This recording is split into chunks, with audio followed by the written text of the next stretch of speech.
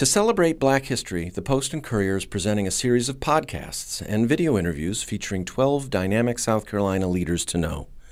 We talk to people from all over the state about their efforts to advance social justice, celebrate Black culture, address community needs, and create a better world. Our podcasts and videos will be released monthly through January 2022. To learn about South Carolina's pantheon of social justice warriors, go to postandcourier.com/Black History. Join us in learning about our state's remarkable change agents.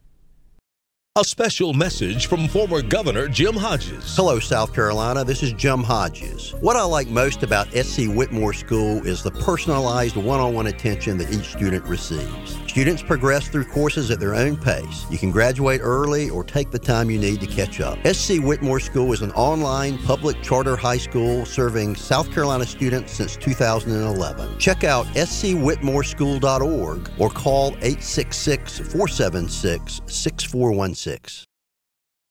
Jermaine Johnson, hi. How you doing? I'm good. Welcome to the Denmark Vesey Monument in Hampton Park, Charleston, South Carolina. Oh, man, you know, I've never been to this monument. I went to school here. Yeah, You know, well, take a picture with it. it's a little tucked away, a little off the beaten path. Although I do like the landscaping. They did a nice job. So yeah, you went to the College of Charleston. Well, we'll get to that in a second.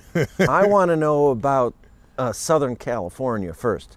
You were born in Hollywood and grew up in Southern California and spent your teenage years there and all that stuff. So how was LA, and do you miss it? I don't miss it, to be honest. I don't miss it. I was born there. I was born in the 80s, 1985. Born in Hollywood before Hollywood became Hollywood. Reagan was president. Reagan was president. All that money was trickling down. Back to the Future was the most greatest movie ever.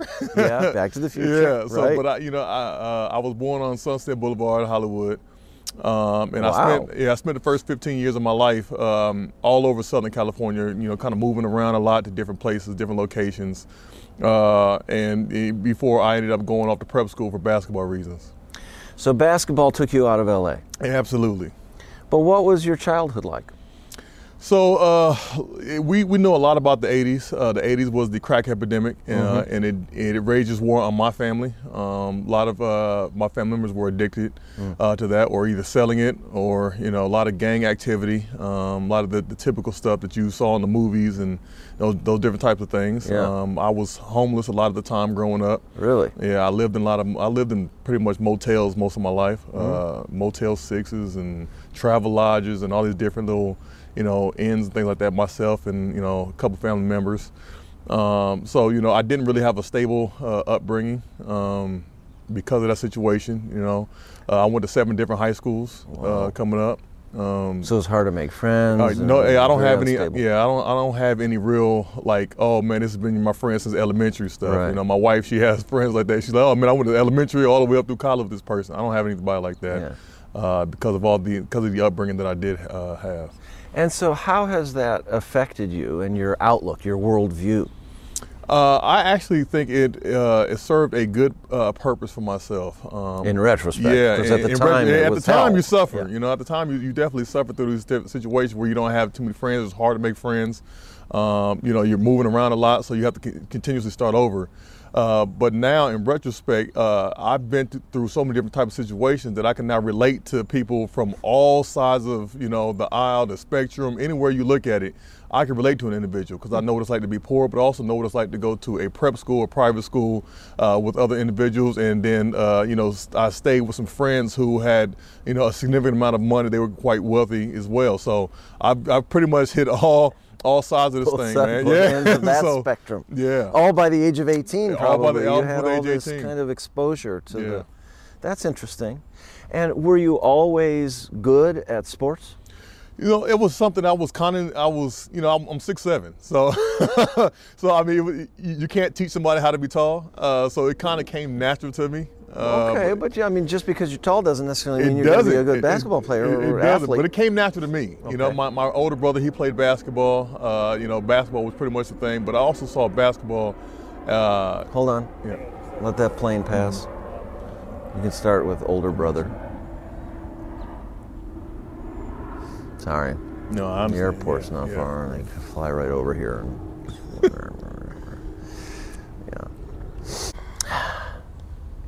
Okay. Okay. Well, you know, my older brother, he played basketball.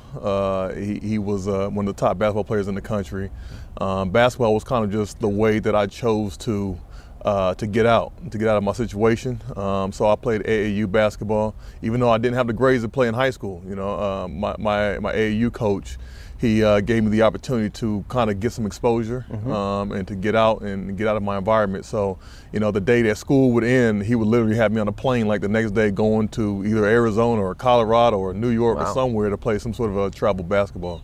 Okay, so is that the values that you uphold today? Then I guess were sort of instilled in part by the discipline that was required of you. Basketball saved my life. If I did not have basketball, I don't know where I would be at today.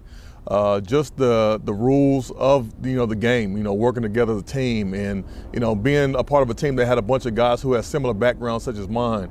We're all looking for that father figure. We're looking for somebody to look up to, and my coach was that person. Hold on. Hold on. Yep. We'll just continue from that.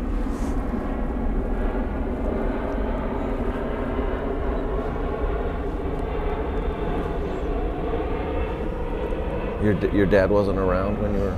Not really. He was going through his own addictions and things. A lot of gambling addiction. After he got clean from drug use, he kind of fell into another. Are you comfortable talking about that? Yeah. Okay. Okay, good. So your coach served as a kind of father figure. What about your own father? So, he was going through his own situations, like I said, with the 80s and, the whole drug use, waging his war. He went through that, and when he got cleaned up from that, I was still young, and it kind of just went through another addiction that, we're talking about gambling and things like that. I see. So it just kind of had me just running around looking for, direction, trying to figure out the right thing to do, the right way to go.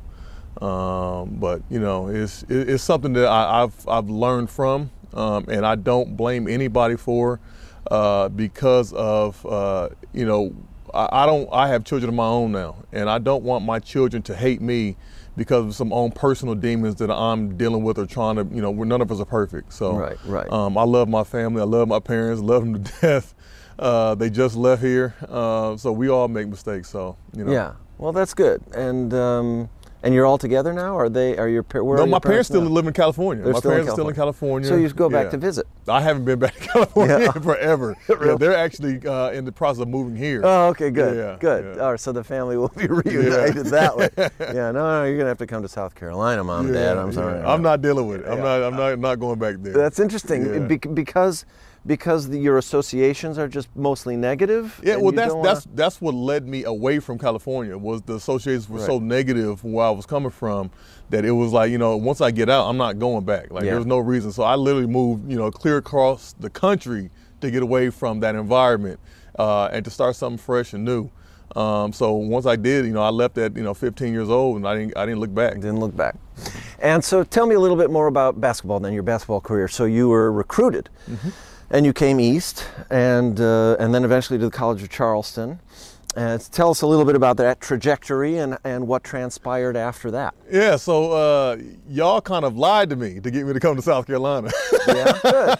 Well, you're here. Yeah, I'm here, and it worked, right? Yeah. So I was going to a prep school in Massachusetts, and the coach of the College of Charleston, the then coach of the College of Charleston, came up there and said, "Hey, listen, you should come down and take a visit down to South Carolina. It's just like California. We have palm trees and good weather and all this stuff. It's just amazing." I said, "Oh man, I'm coming." So they brought me down here on a visit during a time where the weather was good. Right. And I said, "All right." I said, "You know what, Coach? I'm coming to College of Charleston," and I got stuck down here, man. They treated me so well when I came down on my visit. So. Yeah. So you were here which years then? So I got down here in 2004. I took my visit in 2003. Okay. I started school in 2004, and like I said, I've been here ever since. I graduated in December of 2008 finished out my season in 2009, and then that was it. Okay. And what were your first impressions once you did settle in here in Charleston? What were your first impressions of South Carolina? I remember getting off of I-26, coming to downtown Charleston, and I was like, what are all these trees? Yeah. I saw all this greenery, and I was like, I wasn't used to seeing all those trees. But that's nice. Yeah, it's nice. Beautiful. It's nice, but I wasn't used to it. I'm like, oh my God, like we're in the middle of a forest down here, and then, it was all the seeing the sweet tea. Like, I want iced tea. Like, no, it's not ice. It's called sweet tea. It's the sweet tea stuff. So, I've been here long enough to where people think I'm a native of South Carolina because they say, oh man, you got an accent. When I see other people in other places, they're like, you have an accent. I'm like, no, what are you talking about? I have an accent. I'm like, oh, you got to be from the South. I'm like, no, but I'm a transplant. I've been here long enough. Well, what about your ancestry, though? Did you have any grandparents or great-grandparents? Yeah, I have some ancestry that's out of South Carolina, but also out of Louisiana. And a lot of the Midwestern places, Minnesota and they probably went Missouri. up the Mississippi, right, from Louisiana. Yeah. Yep. Wow, okay, interesting. Yeah. So what did you think, I guess what I'm really getting at, the trees are nice and all, but what was your impression of the culture and the history and the politics? Yeah, it was a culture shock when I first arrived here because I've done a lot of traveling, and I've never seen segregation so prevalent as it was when I first got here in South Carolina. I mean, the segregation was, it was obvious. It was just right there in your face, but also the manners of everybody was the Southern hospitality, that Southern charm was evident as well. So I saw the people with the segregation, but I also saw the Southern charm. So it was just a shock to me to see, man, we're segregated, but also we still treat you with respect. Right. It's like respectful segregation. Well, and black people and white people on an individual basis seem to be able to interact very, very well together here. It's the institutional problems, that you have that, I suppose. Yeah. So, I mean, the first day that my teammate got here and we were walking, a guy was riding his truck, and the first word he screamed out, like on the first day, you N-word, Really? Yeah, this is the welcome us to South Carolina. We're like, oh my God, like this here is something serious. Real, I mean, it was real. So, it was just getting used to stuff like that. The Confederate Can you flags get used and to stuff like that? I mean, you see what you see, and you hear what you hear, and you read what you read, and it's just almost like it comes with the territory. It's like, all right, you see the Confederate flags all over the place, and it's like, all right, well, what do you do? How do you adapt? So you do things like trying to change the narrative. Yeah. So, okay, so you have this sort of flourishing basketball career. Tell me about your transition away from basketball and into politics. How did that happen? I have no idea, man. What happened to you, man? So I went, after college, I ended up playing professional basketball. Yeah. I played in the NBA D-League for a while. I played overseas, played in Brazil, Mexico, Portugal, Canada. Wow. Do you speak any Portuguese? I know, but I speak Spanish, though. Oh, Yo hablo español. Oh, okay. Yeah. Great. Yeah, I don't. but playing in all those places, I saw the different parts of the world and seeing how privileged that we actually do have it here in America. It's kind of opened my eyes to have this whole well-rounded world perspective that I have, from my upbringing and going all over the place and then going, overseas. Around the world, yeah. A lot of people don't have that opportunity. So, I came back here and I came up with this bright idea to create a nonprofit to help individuals who have been through a similar upbringing that I had, to help them to never have to go through that also. So, I started working with the Midlands Fatherhood Coalition to help men become better fathers. And I was trying to find my own purpose as to what I should be doing. But I had young people that looked up to me, and they were talking to me about why they weren't, going to report police officers.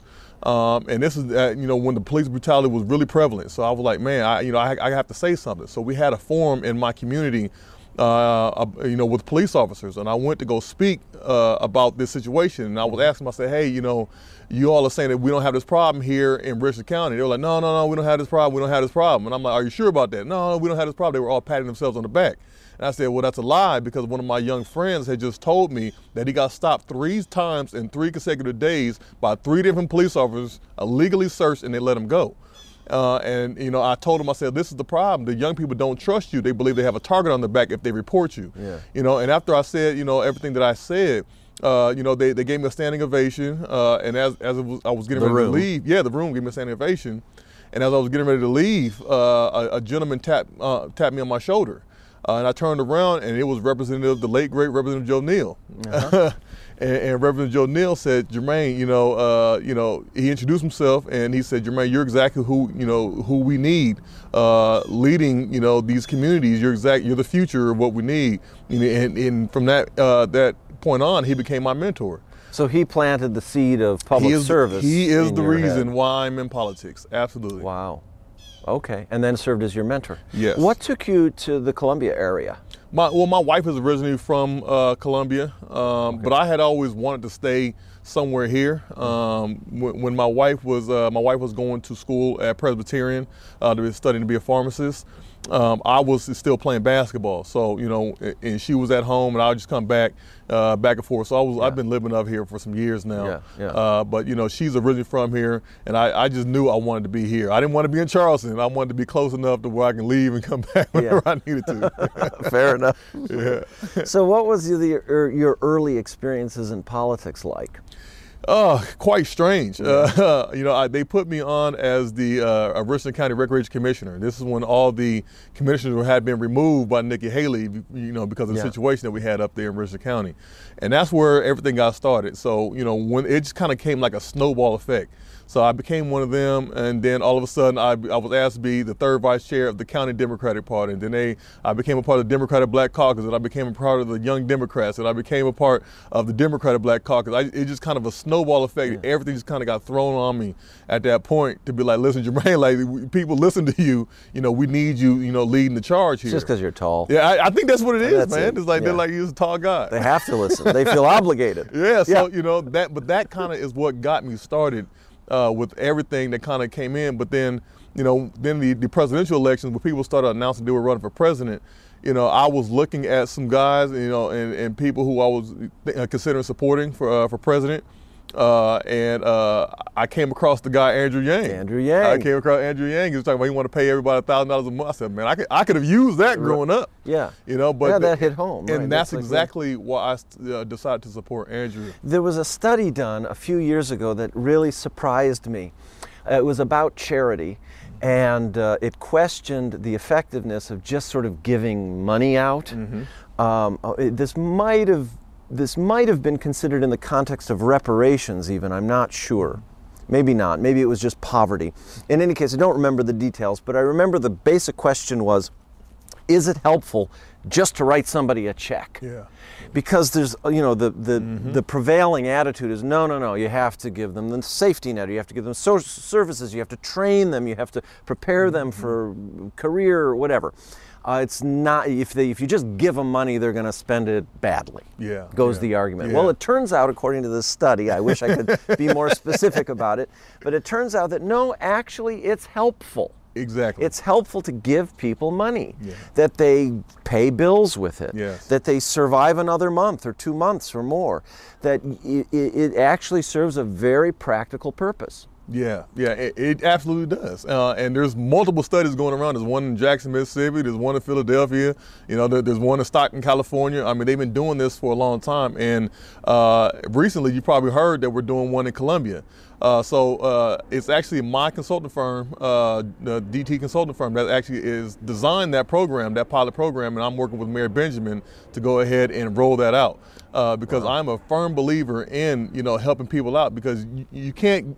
You got to give somebody a starting point, and you have to help people. And we have, with all the study, we have all the statistics behind it, how it does help families and bridge gaps. So is the program literally about finding funds to provide families in need? Yes. So the one that we have set up, we wanted to show a parallel between the one that we see like in Jackson, Mississippi, where they're helping mothers. So we're doing one here where it's helping fathers and families.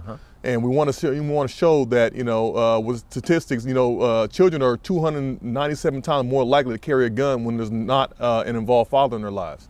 So these type of situations can help repair those situations. I see. Wow. Okay. So you're really kind of getting at some of the root causes and dealing with it in a financial way, figuring out some financial solutions. Yes, absolutely. That's interesting. Yes. That's really interesting. Trident Technical College celebrates Black history and all the great leaders of South Carolina. Education is improving the lives of others. and for leaving your community and your world better than you found it. Marian Wright Edelman. Visit tridenttech.edu to explore educational opportunities and ways to impact your community. Okay, so now you're in the legislature. Congratulations. Thank you so much. Yes. Thank you. What are you going to do? What's on the agenda? What are you planning? There's so much that I have planned.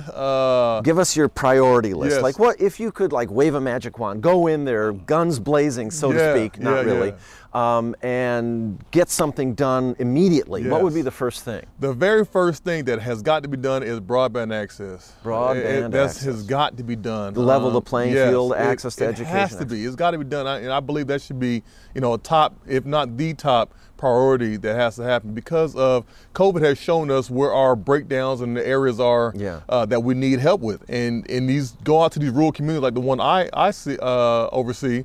There's individuals out there who cannot get access to telehealth, or they can't get access to the information that we're trying to provide them. They can't get access. And then you have the children who can't even submit their homework assignments. Right. They can't do virtual learning. They can't do any of that stuff. And I believe it's over 7,000 families in my district alone that don't have access to broadband internet. And that's not access because, it's too expensive. That's not access because there's no provider at all. Yeah. So, and we need to have something to level that playing field. How we expect our children to compete with the rest of the world if they can't even get in contact with the rest of the world, And this is the way we're communicating, even before the pandemic, but now with the pandemic, it's essential. I mean, this is how we're going to be mostly communicating and schooling and learning and meeting. Businesses are closing their offices and accepting the idea of people working from home more and all that. Yeah. So, but what does that entail? It's not just building towers. You have to install equipment into individual homes. Yes, yeah. So we have lots of money that's already set aside. I think we talked about it today, like $50 million or something like that. We've got millions and millions of dollars that's already appropriated for this project. I believe from my community, I think we have a 3-phase tier system that's going on where at the end of the third year, everybody across my district should have access to broadband. But we're trying to speed up that process, and that means we just need to appropriate more money faster so that we don't have to raise the money so that we can get that stuff done. So it's coming. It's a slow process. It's been a long time, but I'm excited that I had a meeting with the governor, not too long ago, and he believes that this should be a top priority as well. Okay. So at least we're all on the same page with knowing that we have to have solve these connectivity problems. And what about the rest of the state? I mean, this is for your district, but what about? Oh no, this is for everybody. Oh, it's for everybody. Yeah, it's for everybody. It's for everybody. Yeah, statewide. Statewide program. Yes. Okay. Wow. Number 2 on your list. Number 2 on my list is that you probably heard of it or you probably seen it somewhere. It is a bill where you get a 1% tax break sales tax break when you're 85 years of age. Oh. Right? Yeah. So that's across the state right now. So it's to help older people. It's to help seniors. The problem with that is how many 85-year-olds do you know that's going to the mall to go shopping on their own, to show their ID card, to do all this stuff? You don't know very many of them. And if you do not know the life expectancy for the state of South Carolina or for the United States, which is 79 and 77, we're literally expecting them to live 8 years past they even expect them to live before we give them 1 penny off of a dollar. Okay. So it was a gimmick, and that thing, it needs to be changed. So I'm proposing that we bring it down to the age of 70 so that we can actually allow individuals to enjoy their retirement and actually utilize that and get the help that they need. But to play devil's advocate, and you even alluded to it already, not everybody spends money the same way or as much, or they're not all paying sales tax to the same degree. So this is going to help certain people more than others potentially. If people are utilizing it, yes. If people are utilizing it, but the thing is, it's underutilized right now, if not utilized at all. They don't have any numbers on the effect of it, on the fiscal impact of it, because it's not being used. I have to say, I have wondered what South Carolina's obsession with the sales tax is all about. Like anytime anybody ever wants to do anything, they do a temporary sales tax increase, or they lower the sales, or they do this, or they do that. It's always the sales tax seems to be the preferred instrument. Yeah. And I'm thinking, why don't you just raise taxes? Yeah. Or altogether, something, right? Altogether. Yeah. And just get it done. instead of this game that everybody plays with the sales tax. Yeah, yeah. I just wonder about that. Well, when I find out, I'll let you know. Yeah, you look into that for me, I'll look would into you? it. I got you. Yeah. What is this obsession with the sales tax? Yeah, well, you know, America pays some of the lowest taxes across the the entire world. So it's some of the things that we probably need to look into. Not sales tax. Sales tax here in Charleston is high. Yeah, well, that's we're in Charleston. Yeah, right. I know. And there's like 3 different taxes that are all folded into the sales tax or something like that. Okay, what's number 3 on your list? Number 3 is something that was inspired by Andrew Yang. Yeah. It's called the PDF, as I've termed it, the Palmetto Dividend Fund. And the Palmetto Dividend Fund is to give every South Carolinian age 18 and up a $400 yearly stipend, not monthly, but yearly, because we know about 40 to 50% of Americans cannot afford an unexpected $400 bill. And that's even more in South Carolina. So this is something to help them to, when times, when they fall on hard times, just to actually be able to afford that bill. Yeah. So it's something like that. We're working out the parameters of it in terms of residency requirements and all the other stuff. But I think that's something that can help alleviate a lot of people's troubles. That could potentially get a family in trouble through another month or 2. That can. Sometimes it's a question of 1 bill or 2 bills, and they have to make difficult choices, especially if you're poor, and that can really send a family into a downward spiral if to miss just 1. So this is the sort of thing that'll get them across the bridge. Yeah, think about when your car breaks down. If your car breaks down, it's never just $50 or $100. It's always $500, $600, $700, $800, $900. And something like this. And the ripple effect. And it just exactly. Now you don't have a car, so you can't get to work. Exactly. So we had miss a day of work. And what about picking up the kid at school and like all these things? Yeah, we had an individual just the other day. I teach a program, and the individual, his transmission went out, so he was like, "All right, I'm going to quit my job." And it's because he couldn't afford to get his car fixed. So you're exactly right with the ripple effect. If one thing happens, it kind of snowballs down, and you just end up, trying to figure out how to make ends meet. So you really are focused on financial solutions. You want to lower the sales tax for people who've reached the age of 70. You want to provide $400 for every person 18 or older throughout the state annually as emergency funds. And you have this nonprofit that you operate. Yeah, so when I got elected, I went ahead and I dissolved the nonprofit, but now I'm working with other individuals. My consulting firm, but we do the same thing with my consulting firm. We just do it on a for-profit basis. Was helping the individuals to get the life skills and the soft skills development to know how to be better employees, how to be better stewards of their money, teaching them financial literacy and things like that. Just to help them to become better citizens of South Carolina. So where do you think South Carolina should be 10 years from now and 20 years from now? Oh man, 10 years from now, we should definitely have the connectivity issue solved. We should have that solved, and we should be able to be one of the leaders when it comes to manufacturing and industry. Okay. Companies, they are coming here, they're flocking here, but the problem we're having here is we have a labor shortage in South Carolina, and we have to figure out how to solve that.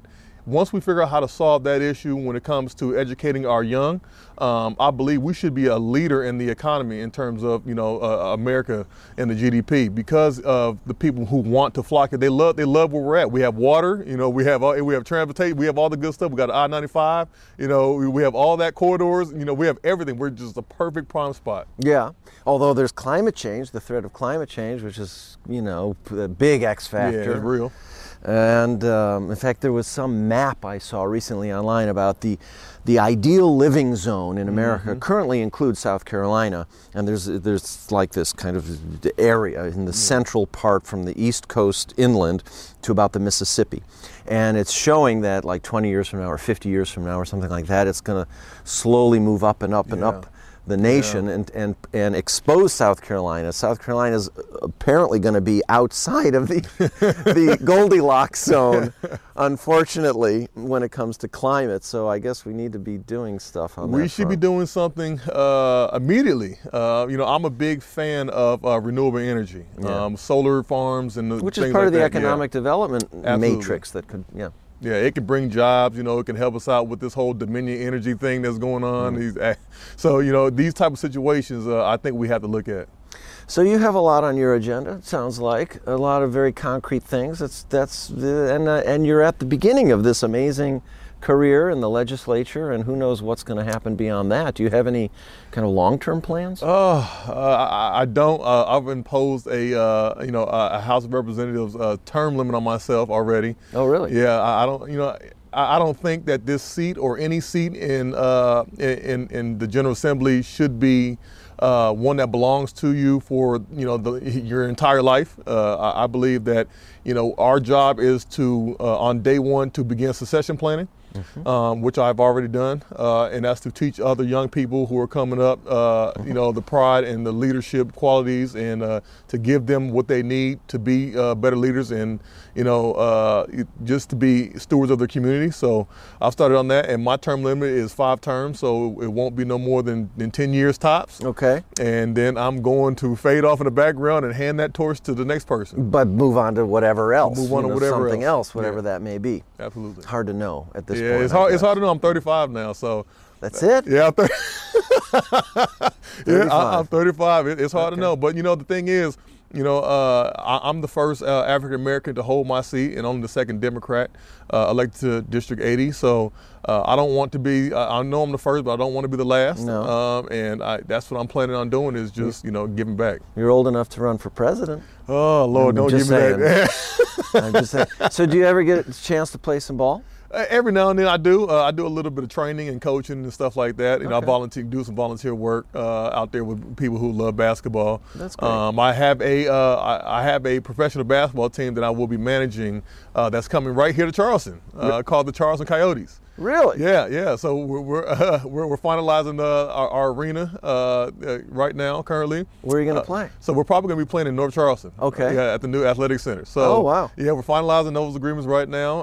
I've got some other individuals from Charleston that are involved with the forming of it, but we're excited, man. It's a league called the TBL. It's played all the way across the United States. Players get paid, of course. One of the former NBA players, Jerome Williams, they used to call him Junkyard Dog, he owns the team. Steve Francis owns the team. Okay. So, it's professional players all over. Wow. And we'll be traveling all over the Southeast. So we plan on partnering with the College of Charleston and the Citadel and CSU to go ahead and funnel some of the graduating seniors into our team. So it's a serious enterprise about basketball. Yes. Will there be any sort of mentorship involved? Yes. The whole thing is focused and centered around mentorship and teaching them financial literacy, teaching them what to do, how to navigate the whole business aspect of it, but also how to be involved in your community. I've talked to all the players that have come to our combines, and I told them, listen, I am not going to have you on this team if you are not a good community member. You cannot be a representative of me if you are not representing the community in the right way. So, I'm a firm believer in being involved with the community, giving back, volunteerism, all those different types of things. So the Coyotes, you will see them around, and they are all about positivity. All right, go Coyotes. Yes. That's awesome. Well, Jermaine, thank you so much for this conversation. I think it's fascinating, and I wish you all the best of luck in your political career and everything else you're doing, which seems to be quite a lot. And thanks again. Yeah, thank you. Appreciate it. Yeah, I appreciate you all reaching out to me. I was super excited, man. Yeah, it's good. It's really good. Excellent. We come from every walk of life. We're proud of who we are and what we believe. We are among the 200,000 people who work for Bank of America.